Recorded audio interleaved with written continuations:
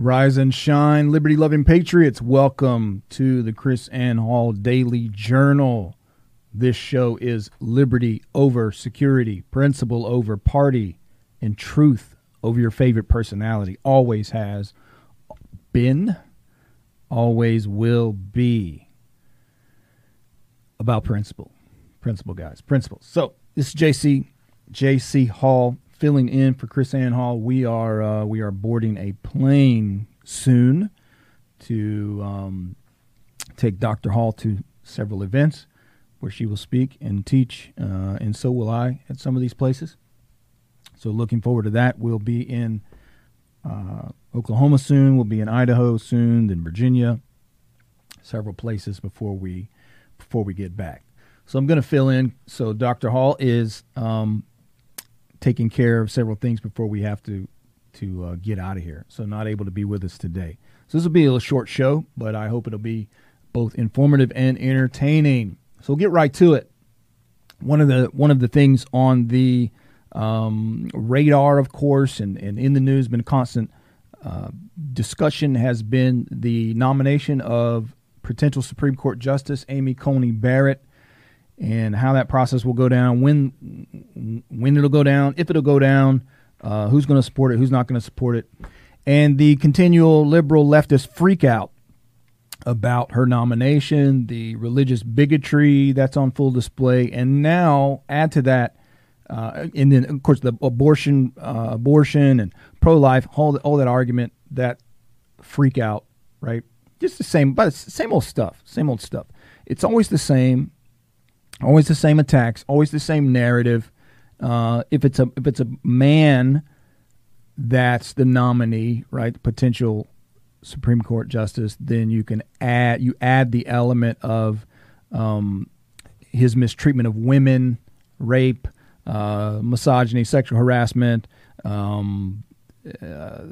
colorful comments, whatever. So you have to add that element. So she doesn't have that one, which I don't know why. Isn't that kind of sexist?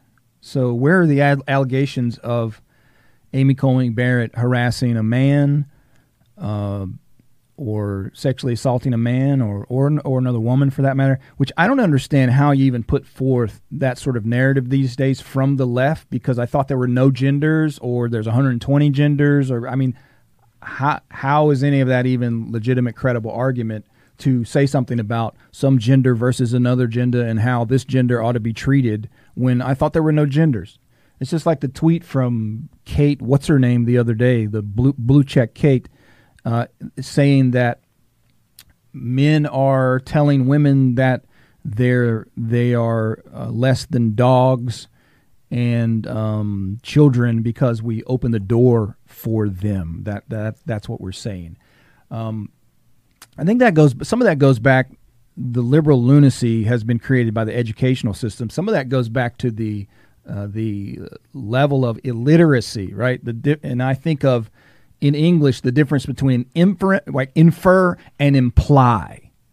So she's saying men opening the door for women are saying that women are less valuable and lower than dogs, whatever. No, that's what she's inferring. So, you're reading that into the action. No man has ever opened the door for Blue Check Kate and said, I'm opening the door for you because I think you're less than a child. I'm opening the door for you because you're just a pathetic, weak little woman. That's never happened to her, because that's not why men open the door for women. They open the door for the opposite reason. It's just a gesture of, we respect you. We think you're valuable. We love women. Women are great. Women are precious.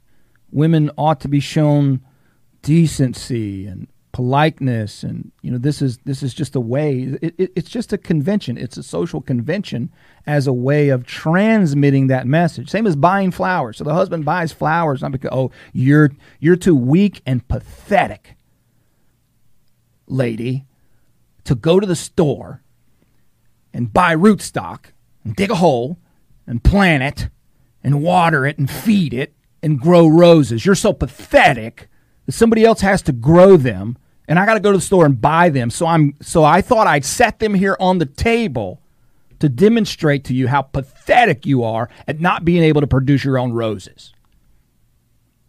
That's the lefty thought process. No, that's not what that means. That may be your lunatic inference, but no man is implying that. So all that kind of stupid stuff. So then, the lunacy of the left. But back to the original premise. So then how could Blue Check Kate say, this is what men should do to women or should not do, when there is no man or woman? How does her objection even make any sense? Because every other tweet in her world is there is no gender, or there's whatever you want to be. Who do I know that I'm not supposed to open the door for, or I'm supposed to open the door for, when I don't know what you're identifying as today? Because would that be the same implication if I open the door for a guy, which many of us do? Like, here's the thing. You hold the door open for the next person coming behind you, or the person coming up. You open the door before going in. I mean, I open the door for men, women. I mean, so basically here's the person coming behind and I'm holding the door for them. I don't go, oh no, sorry, you have a penis. Slam the door. I don't hold the door for you. But you have a vagina, so I'm opening the door for you. Right? Nobody's thinking that way except the leftist.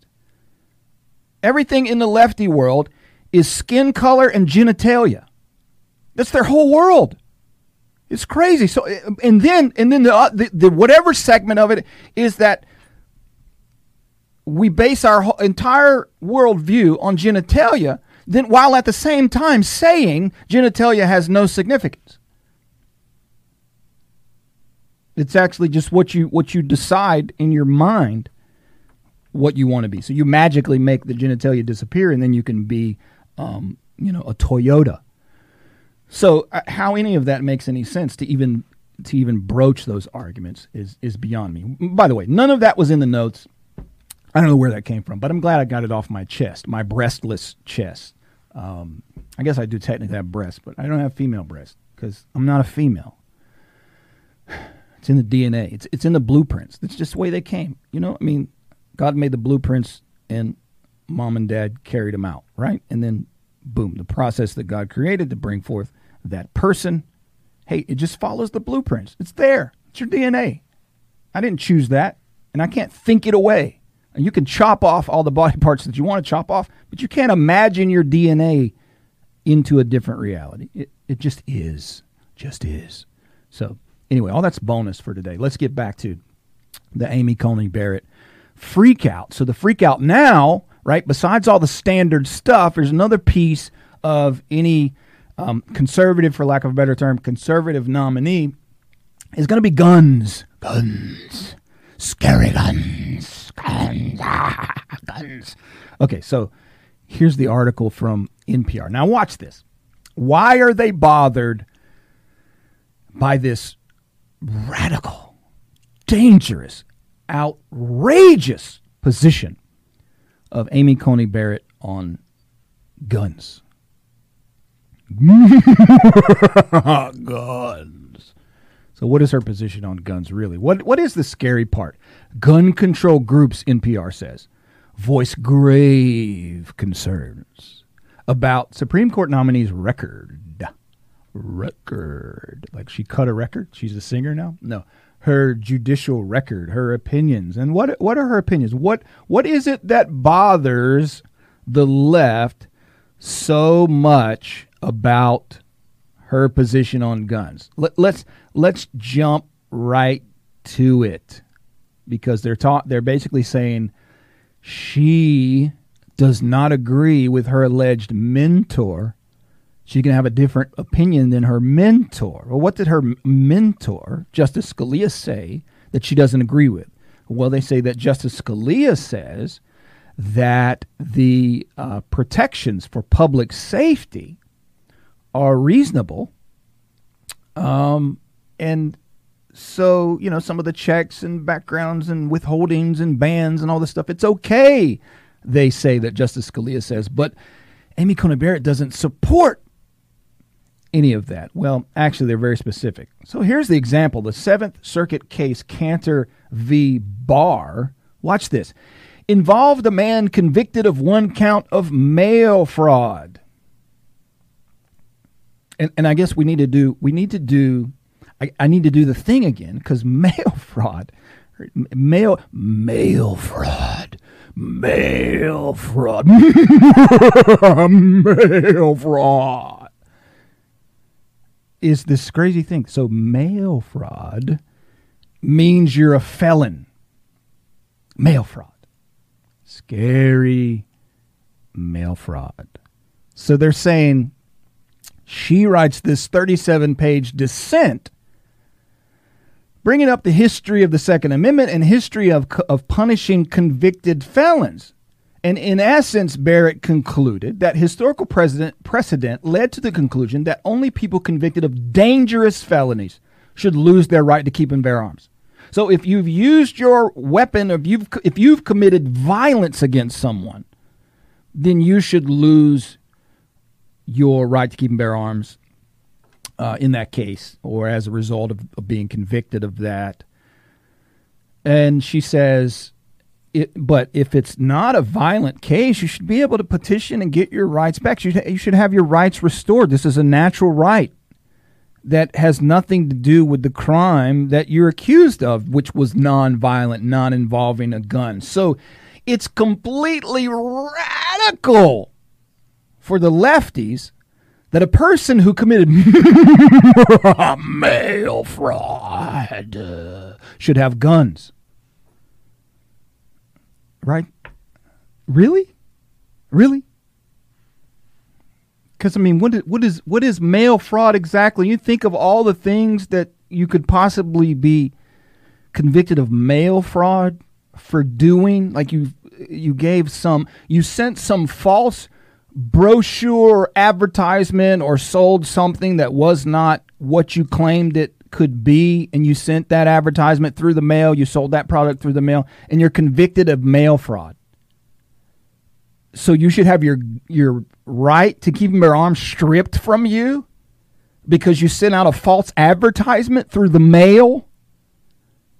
And Judge Barrett says, no, that's crazy. That doesn't line up with history. That's crazy talk. The punishment doesn't fit the crime. That's absurd. Here's a 37-page exegesis of the history surrounding that and the proof to support this very reasonable assertion that a nonviolent crime should not, for the rest of your life, take away a natural right. And the lefties goes, that's scary. She is so dangerous. Right? So, come on. You got to go to college to get that stupid. What's wrong with the left? By the way, how is that even a political thing? Do you know how many Democrats we know of that have committed mail fraud? So it's not even a left-right issue. This is just common sense. You know, I mean, unless you've crafted the mail envelope, you know, and you've sharpened the edges of the envelope to a razor's edge, which I guess it's that way anyway. So you've run around like you rolled up into, I don't know, a kindergarten class and committed mass murder through paper cuts from an envelope. Okay, then maybe if that's mail fraud. I don't know if that's mail murder. That's murder by mail, I guess. Not even the same thing.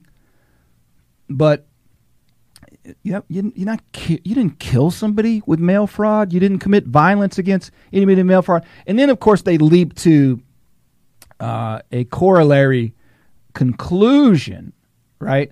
Where is it? Somewhere here. And she says, you know, neither the convention proposal nor historical practice supports a legislative power to categorically disarm felons because of their status, simply because their status of felons. This goes back to what we've talked about, that, you know, you drive without a license twice in Florida, you're a felon. Now you can't have guns. It's crazy. It doesn't match. This is what she's talking about. Just this category of felony. Everybody, no.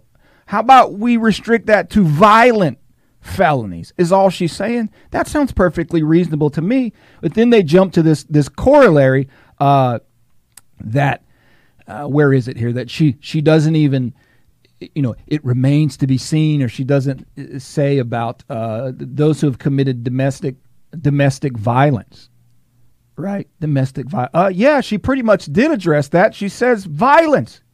She said committed violence. Those who've committed violence. The word violence is in the term domestic violence. What exactly are you missing? So that's the latest freak out. Keep an eye out for that. Some of the Looney Tunes on the Senate Judiciary Committee will be pursuing this course of questioning. So as you watch that to entertain yourself when that happens, then listen up for the questions about her felon. Do you think felons should have guns? Do you think convicted felons should have guns? That's going to be like the line of questioning. Now what you don't understand, like what they won't say is the particular felons that we're referring to are those who have committed mail fraud bad guys. We're talking about mail fraud bad guys. They won't say that, but the question will just be, do you think felons should have guns? And then everybody will go, oh, that's so scary. She thinks felons should have guns. So that's coming. Speaking of guns, what about this militia thing? Alleged militia what they're saying, the militia wanted to kidnap Miss Gretchen Whitmer in Michigan. And it's interesting, as we were talking about, I think last show, about the slander of militia, the term militia, and what a militia is and what a militia isn't. And so they're using it as a slanderous moment. So it is interesting that Gretchen Whitmer,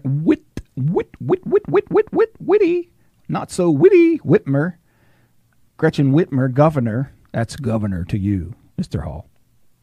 Governor Whitmer is making this distinction between militia and what she calls domestic terrorists. So she says these guys are not militia, they're domestic terrorists. She says words matter. I don't know what that's about. That maybe she is trying to reach out to legit militias and not lose their support, which I don't think she has their support anyway. So, it's probably not the function of a legitimate militia to kidnap public officials. It's not necessarily what a militia is for, right? So I don't know. I guess these guys who were militias or calling themselves militia, they felt like they were either anarchists, like they're just anarchists who, believe in the complete dissolution of any kind of government at all, or I guess they had come to the conclusion that we have entered into the realm of revolution, and now it's time to have a revolution. It looks like was maybe their thought process. So it's just interesting. I just want to point that out. It's interesting that Governor Whitmer is making that distinction that these guys are not militia. Now, on the other hand, it kind of also leans into that realm of now having the governor and different elected persons taking it within their own authority to say what a militia is and what a militia isn't, right? So does it open that door to go beyond, to start saying, oh, you're not a legitimate militia, and maybe it's another step in that slander. So here these guys, they're violent, they wanna just kill public officials, and so clearly they're not a legit militia. So let's look at everybody else and, oh, they're violent too. So now everybody who has the name militia, oh, with a wave of the wand, you're not a legitimate militia. You're a domestic terrorist. So maybe that's what's going on. Maybe that's the messaging. Maybe that's at the root of it. So this kind of opening the door because it's sort of death by definition, right?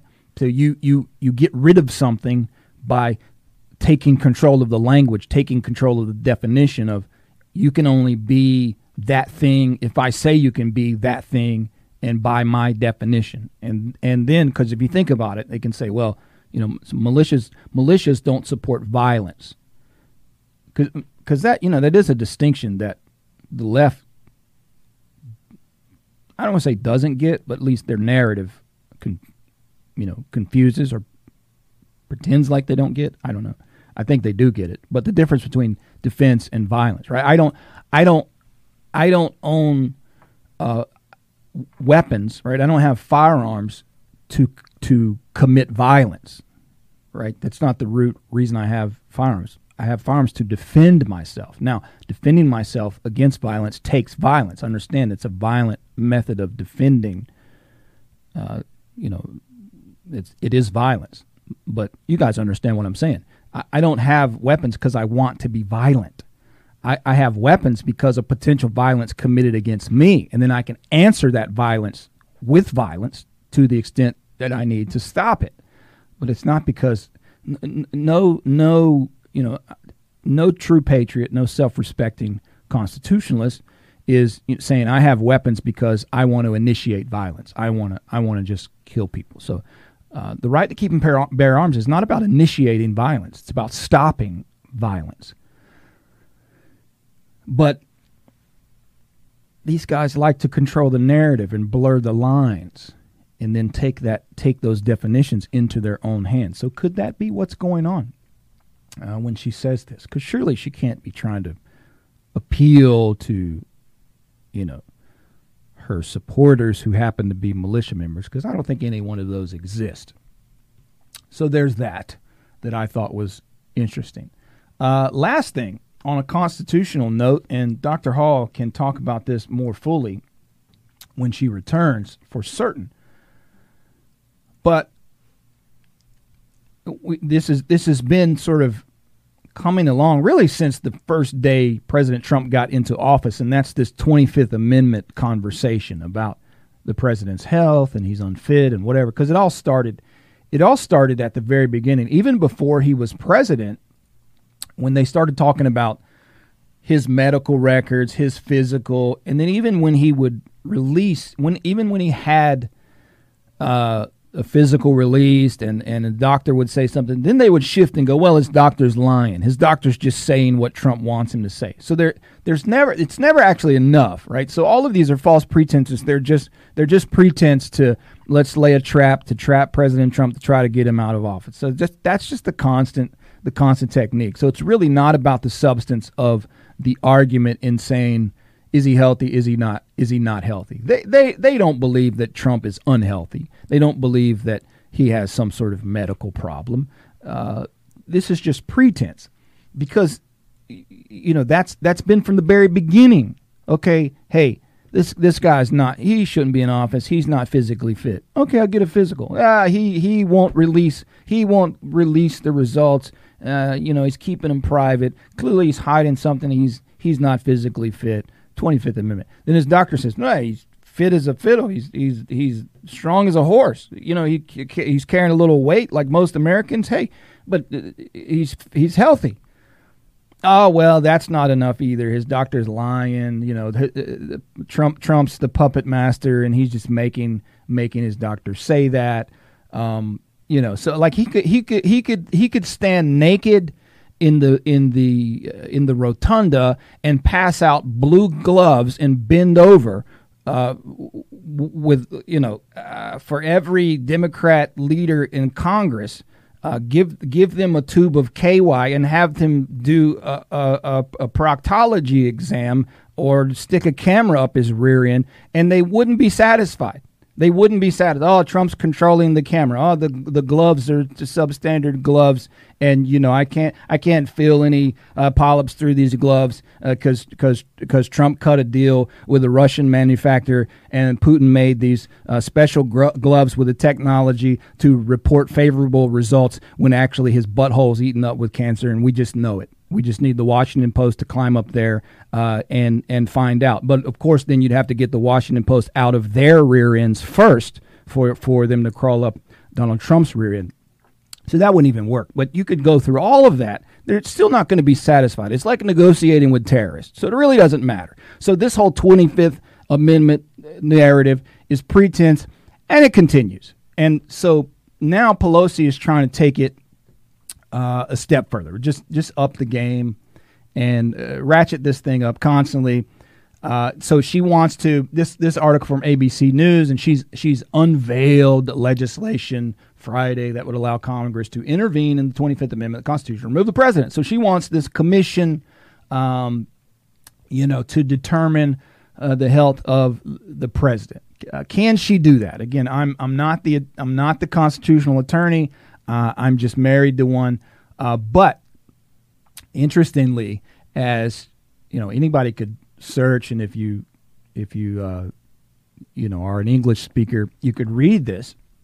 So the 25th Amendment, when we look through it, Section 1, in case of the removal of the president from office or of his death or resignation, the vice president shall become president. So it's a line of succession, which why this was a stupid question from Silly Susan the other night at the vice presidential debates. Have you had a conversation with the president if something should happen to them? What you guys are going to do? We don't have to have that conversation, Silly Susan. It's Section 1 of the 25th Amendment. We already know what to do. Section 2, whenever there's a vacancy in the office of vice president, so this talks about vice president, the president nominates a vice president who should take office upon confirmation by a majority vote of the House, both houses of Congress. So if there's something happens to the vice president, president nominates that guy. Then it says, whenever the president, Section 3, whenever the president transmits to the president pro tem of the Senate and the Speaker of the House of Representatives his written declaration that he's unable to discharge the powers and duties of his office, and until he transmits to them a written declaration to the contrary, such powers and duties shall be discharged by the vice president. So this is a case, in this case, where the president's the one that says, I can't go on, I can't do it, I'm dying over here. And he's the one that he tells the Senate, he tells the House, I can't do this, I'm out. And the vice president takes care of his duties. And then when the president is good to go, I'm healthy again, I'm back, I fought this, I'm a tough guy. Don't let this destroy your life. Don't let it run your life. We got the best medicines. We're Americans. We kicked this thing's butt. I kicked its butt. I'm ready to go. He transmits that and says, I'm ready to go. Vice president gets out of the way. President gets back behind his desk and gets back to work. Now, what about this notion of a commission? Well, as I read it, Section 4, so you have the situation of the president dies, vice president steps in. That's pretty obvious. President says, I can't go on. He tells the Senate, tells the House, I can't go on. Vice president takes care of it. And then the president says, okay, now I'm good. I'm back. Tag out. Now, Section 4, whenever the vice president and a majority of either the principal officers of the executive departments or of such other body as Congress may by law provide, transmit to the president pro tem and the Senate Speaker of the House their written declaration the president is unable to discharge powers and duties of his office, the president shall immediately assume powers and duties of the office of acting president. So you can have and this, as I understand, as I read this, it seems to say the vice president has to be part of this. So one, you can't make a separate body that excludes the vice president. Okay, this commission would have to include the vice president, because it says when the vice president and a majority of the principal officers of executive departments or of such other body as Congress may provide. So the president and this group or that group, either in the executive branch or some other Congress created thing, tells the Senate and the House that the president can't go on, right? So yeah, in theory, she could. This law that she's proposing, yeah, that can happen. But here's the interesting thing about it. One, if I'm reading this correctly, seems that the vice president has to be involved. But look at this. What does Donald Trump do in that case? So what? Because here's the danger. The danger is you have this commission, then it does it for political reasons. Like you could have from now until the cows come home, every presidential every presidential administration, this commission could be saying, oh, he's not fit, and you're out of here. Vice President, take your spot. Well, okay, so what? Because here's what happens. It says, thereafter, when the president transmits to the president pro tem of the Senate, Speaker of the House, his written declaration that no inability exists, he shall resume the powers and duties of his office unless the vice president and a majority of either principal office, executive department, such parties of Congress may by law provide transmit within 4 days to the president pro tem, blah, blah, blah, written declaration that he's unable.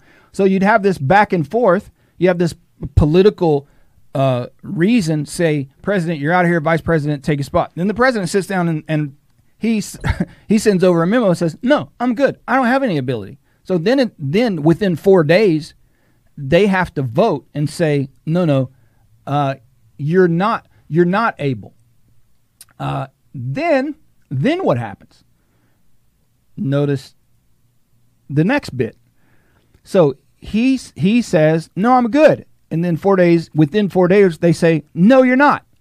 Thereupon, Congress shall decide the issue, assembling within 48 hours for that purpose, if not in session. If the Congress, within 21 days after receipt of the latter written declaration, which is the president saying, I'm good, if Congress is not in session in 21 days, blah, blah, blah, blah, blah. So determines by 2/3 of both houses that the president is unable to discharge the power and duties of his office. The vice president shall continue to discharge, blah, blah, blah, blah. Right? So the president's going to keep going. So bottom line, they say, you're unfit. President says, no, I'm good. Within 4 days, they say, no, you're not. Within 48 hours, they got to get together, and both the House and the Senate, by 2/3, has to say, no, you're unfit. So, as in this case, as long as, in this case, the Republicans have the Senate, not going to happen, or let's say it this way, the Democrats don't have 2/3, or they don't have 2/3 of the House, not going to happen. So if one party's not having 2/3 of the House, assuming everybody votes along party lines, so it's this would be another dog and pony show circus if you even entered into this process for illegitimate reasons, right? Unless if the president, because this is what it's made for, if the president is legitimately unable to perform his duties, then you're probably going to get a smooth process, right? He's going to say, they're going to say, dude, you have a problem. And if he says, no, I'm not, then you're going to have evidence of, no, doctor saying, yeah, this is legit his problem. This guy's, out of his mind and mentally incapable. He's lost it. He's sick. He's dying, whatever. And you're going to be able to demonstrate. We had this planned, and he couldn't do it. But let's turn this around. Think about Joe Biden. Joe Biden has already demonstrated on the campaign trail. He's not even president yet. And he's already demonstrated that he's literally unable to perform. He's had to cancel engagements, take days off, take rest days. The guy has had to take nap days and totally do away with his schedule because he can't show up to campaign events. So you talk about 25th Amendment of a guy who's not able to carry out his duties. That's Joe Biden. We've already seen that. We already have evidence of that. For Donald Trump, there's zero evidence. Zero evidence. The guy got sick. Are you saying so somebody gets the flu, somebody gets the common cold, and they have to be at home for a few days because they can't go into work, right? Because of a legitimate illness? Okay, it may have been appropriate in this case for the president to say, hey, these guys are saying I'm going to be on bed rest for 3 days. All right, so Mike, I want you to take it for 3 days. I'll be back in 3 days. Then the president transmit that to everybody. 3 days are over, or a week, whatever, he's on bed rest. And then he transmits, hey, flu's over, COVID's over, whatever's over, I'm good. And he's back. Big deal. That's what the process is for. But what exactly has President Donald Trump not been able to do? What function has Donald Trump not been able to carry out? None. Zero. There is nothing like that has happened. Nothing. Not one single incident of President Trump not being able to do something. But on the contrary, Joe Biden has literally, factually said, I can't do it today. I can't go on. I know I have campaign events scheduled, but I can't make it. Oh, Elizabeth, this is the big one. I'm coming to see you. No, Joe, it's just a campaign event. No, I'm dying over here. I can't make it. I can't do it. Tell him I'm taking the day off. I can't do it. We already have that. That's happened. So, wrong guy. Wrong guy. Democrats. Wrong guy. We know the guy that's been unable to perform his duties. What's going to happen? What is going to happen when Joe has the weight of the world on his shoulders? I mean, presidents come out. This is like historically, presidents come into office with no gray hair. They leave totally gray. Totally gray. We know the stress of public office. And you want to talk about performing your duties under fire, performing your duties under stress? Now, this is not a Trump worship statement. This is just an observation of reality. Because again, we're about principle. I'm not blowing smoke up your butt about Trump because I want you to love Trump. I'm going to treat Donald Trump fairly like anybody else, which is my point. This is totally biased. This is a total politically motivated garbage. Okay, so you talk about somebody performing their duties under fire, under stress. This president, Donald J. Trump, has shouldered more attacks, more stress, more burdens than just about any president, than maybe Abraham Lincoln, any president in the history of this country. This guy has been under attack, notwithstanding, those presidents who have literally been in war on the battlefield, George Washington or somebody like that. Actually going, literally leading troops or whatever, having to deal with that kind of thing, right?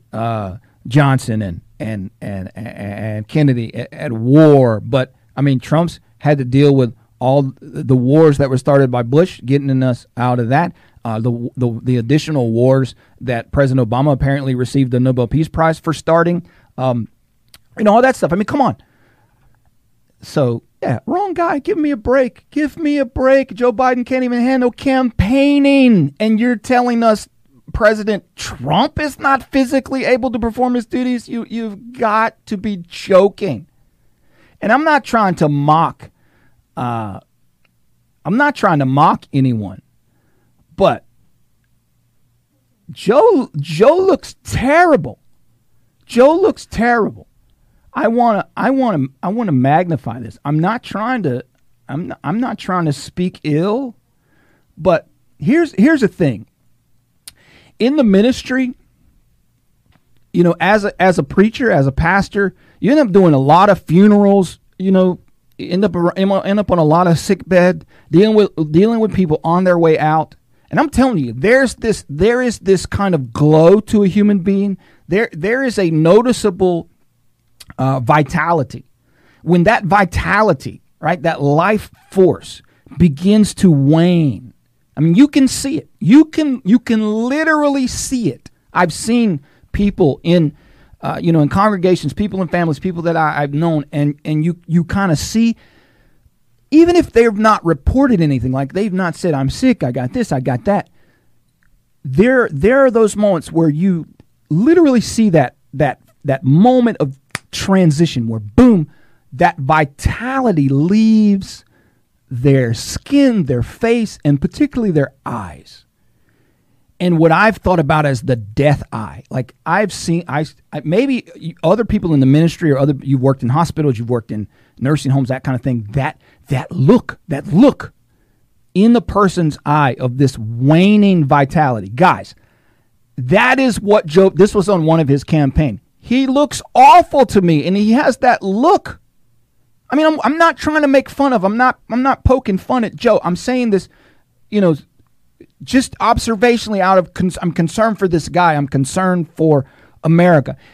Honestly, it would be the same for me if Joe Biden was the Republican nominee and he was the liberty guy, conservative guy, but he's on his last legs. I'd be saying the same thing. Like, look, I like this guy. I support all of his policies. I believe he's on our side. I believe he's on the side of the Constitution, but I don't know about it because he's going to leave us in the lurch because he looks like he's on the way out. That's how Joe Biden looks to me. I'd be saying the same thing if the guy were in another party. So I'm just saying. I'm really concerned that if Joe Biden wins the election, we're going to be in that place of we're going to need the 25th Amendment in that case. I think if Joe's elected, because he has that look.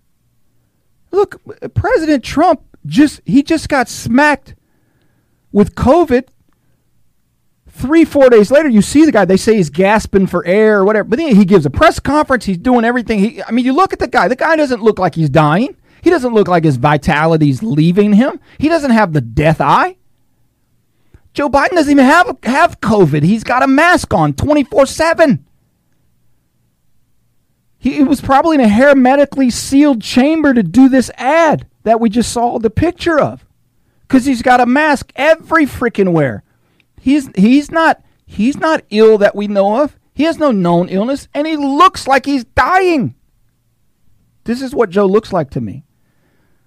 So, totally upside down. Upside down. You're talking about Trump can't do his job. So, just another political attack, nonsense, total garbage. But par for the course for Pelosi, par for the course for these out of control Democrats. I don't ever, and you can't expect them. You don't expect them. They're never going to get back to arguing on the merits, being objective, having policy disagreements. No, it's personal. We hate you, vitriol, nonsense. Guys, that's the way it's going to be till Jesus comes. These people are not going to change, and that's what this is all about. So more crap from these lefties in Congress and their fearless leader, Nancy Pelosi. Garbage. Total garbage. But so this is the narrative that you'll continue to see, continue to hear, and nobody will point out, hey, Joe looks like he's on his deathbed. Let's help this guy out. Do something. Which is why I think they're running him. I think they're running him because he's a sock puppet that they're going to control. And then when he's not there, they'll have complete control. So it's a setup. Joe, you're being set up. Joe, I'm just trying to help you out, buddy. I'm not trying to attack you. You're being set up, bro. You're being set up. Maybe it's a noble thing. You think you can do some good stuff in the last days. But they're using you, bro. They're using you, man. They're hoping you're not going to last. You're a stooge for the radical left. And if you're not one of them, which you claim not to be, then I feel sorry for you, bud, because you're being used by the radical left, who you say you're not part of. And a lot of people are voting for you because they believe you. They think you're blue dog Democrat or middle of the road conservative Scranton guy. But you're being used as a stooge for the left. Get out before it's too late, Joe. Get out. Save your dignity. Don't plunge the nation into catastrophe. Don't do it, Joe. Withdraw. Retire. Go sit on the lake in Scranton. Catch catfish. Play with your grandkids. Enjoy your last few years, Joe. Don't let them set you up, man. Don't do it. Don't be known as a stooge for the left. Don't be the guy that is the door that opens for the incoming Marxist. Don't be that guy, Joe. So, we'll see if he listens. God bless, guys. See you next time.